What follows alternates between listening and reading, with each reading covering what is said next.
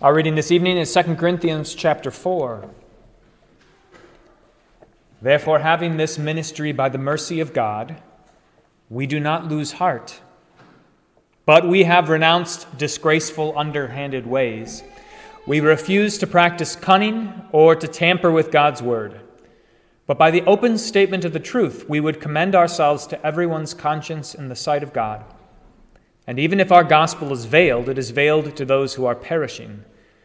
In their case, the God of this world has blinded the minds of the unbelievers to keep them from seeing the light of the gospel of the glory of Christ, who is the image of God. For what we proclaim is not ourselves, but Jesus Christ as Lord, with ourselves as your servants for Christ's sake. For God, who said, "Let light shine out of darkness," has shone in our hearts to give the light of the knowledge of the glory of God in the face of Jesus Christ.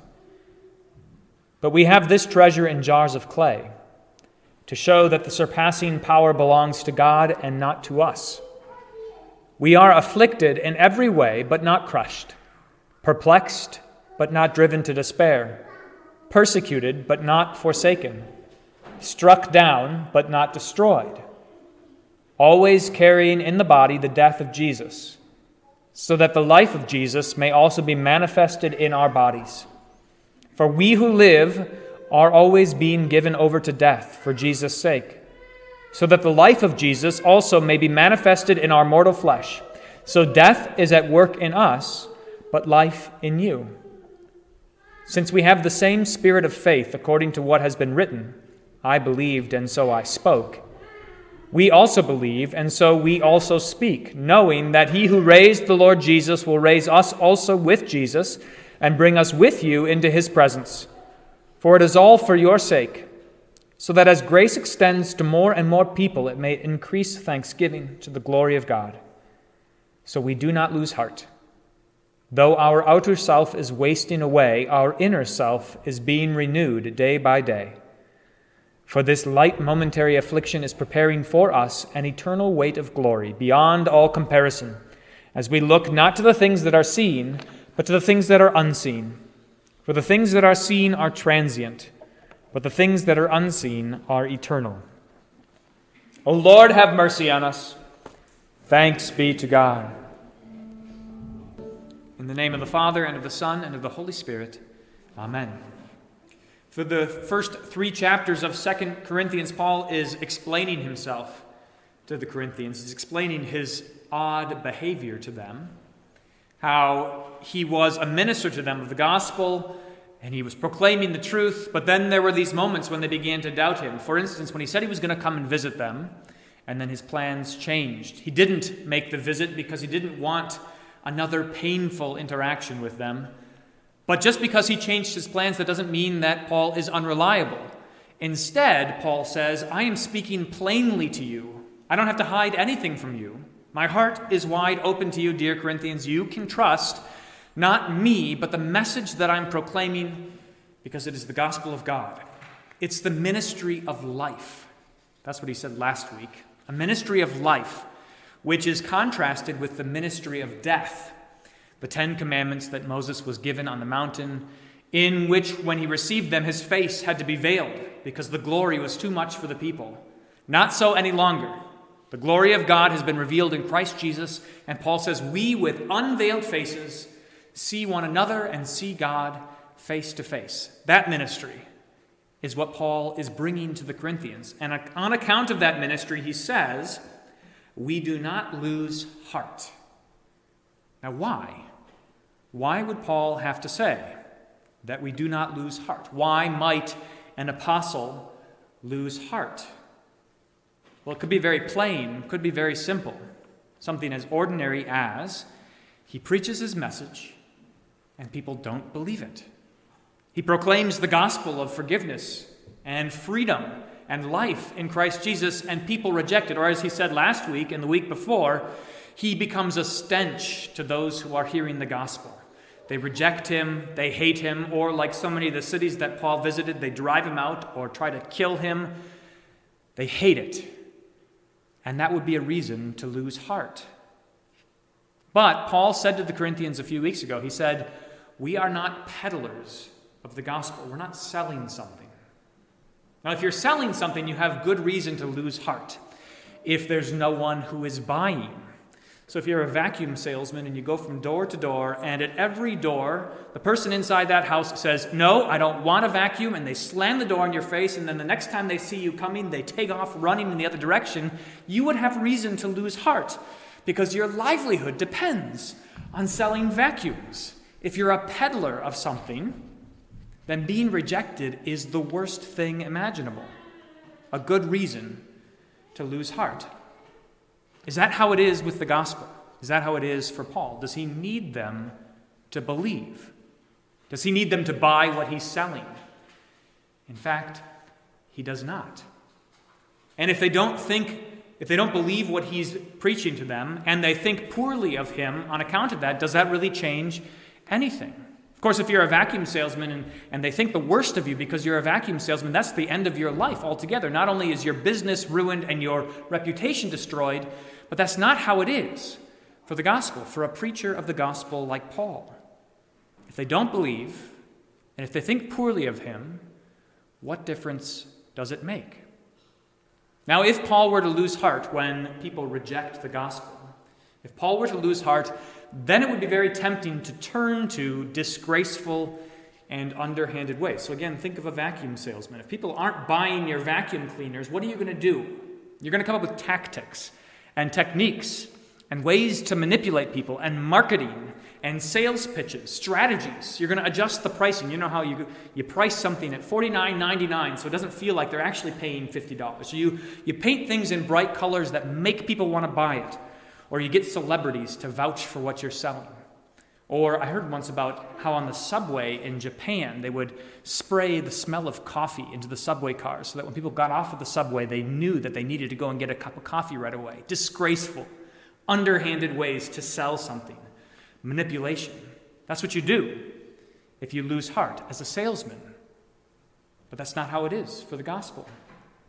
There's no need to use disgraceful, underhanded ways because Paul's not selling anything. He's proclaiming freedom and life, and what difference does it make to him if they reject it? It's still true. There's no need, as so many are tempted to do, there's no need to tame the gospel, to excuse it, to take God's word and take the edge off of it. There's no need to sort of run interference for Jesus, to make him seem more palatable. We are so tempted to do that because as churches, as pastors, as Christians, we often feel like we are selling something. And so when you think about people in your life who need to hear the gospel, how often do you think, how can I make this more palatable? What strategy can I use? What tactics can I employ so that they won't reject my message and so that they won't reject me? Disgraceful, underhanded ways. How can I add a spoonful of sugar to make this medicine go down? Paul says, no, that's not how the gospel works. The gospel is not made any less if people reject it. Christ is not made any less if people reject him. I don't lose heart because that's not how it is with the gospel. It might make us sad. It made Paul sad that people would not listen, but it did not make him lose heart. When they rejected the gospel, it did not take one thing away from the gospel. In fact, Paul says, I know exactly why they do not believe. It's because the God of this world, the dark powers of this world have blinded them. They've veiled their faces so that they can't see the light that is the glory of Christ. I know why they don't believe. It's not because there's something wrong with the gospel, but it's because the devil is hard at work. And so why would I lose heart? The message is true. The message is good. It's not like sales. Instead, it's much more like this. So you have an apple tree in your yard, and there's more apples on that tree than you can eat. And so you go around and you say, folks, I've got all kinds of apples. I'd like you to come and share in my apples. The fruit is ripe. It's really good fruit, and I have more than I need, and I know that you'll love it. And if somebody says, that's disgusting, I hate apples, does that really change anything? It doesn't change anything about the goodness of that tree or the goodness of that fruit. It might make you sad that there are going to be some apples lying on the ground that don't get eaten. But still, the fruit is good and the tree is good and you can rejoice. Why would you lose heart over that? I'm sorry that you didn't get to enjoy this bounteous fruit. But I know how good it is. I know how precious it is. I know how true the gospel is. I know how much it has saved me from. I know how much hope it has given me in the face of sin and death. I know how it has rescued me and how it gives me life day after day. Listen to what Paul says. We are being renewed day by day through the gospel. And so we do not lose heart. I'm not proclaiming myself, Paul says. If you're proclaiming yourself, then you would have reason to lose heart. Because when they reject the message, they're rejecting you. Then it's personal. Then this is about you. Or if I think when I'm offering the gospel, they're deciding for or against me, then I would have reason to lose heart. But I'm not proclaiming myself. Christians are not proclaiming themselves. When they share the good news with others around them, they are proclaiming Christ and Christ alone. In fact, what does Paul's self proclaim as he preaches the gospel? Listen to the accolades he gives about himself. We are afflicted. We are perplexed. We are persecuted. We are struck down. Not much to lay claim for in himself. Not much to proclaim about himself. Death is at work in him. He's always being given over to death. If that's what he was proclaiming, what they can see in him, then that's no good at all. Instead, he's proclaiming Christ.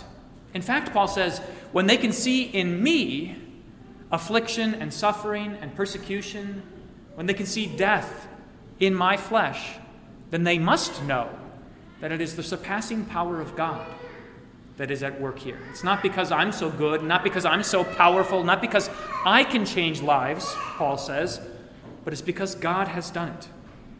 It's because God has done it in the gospel, which shows that all of the things Paul suffers, that everything everyone undergoes in this life is just a light, momentary affliction in comparison with the eternal weight of glory that is on offer in Christ Jesus. A permanent glory, not something that is fading away, not something that is passing, but something that will last forever.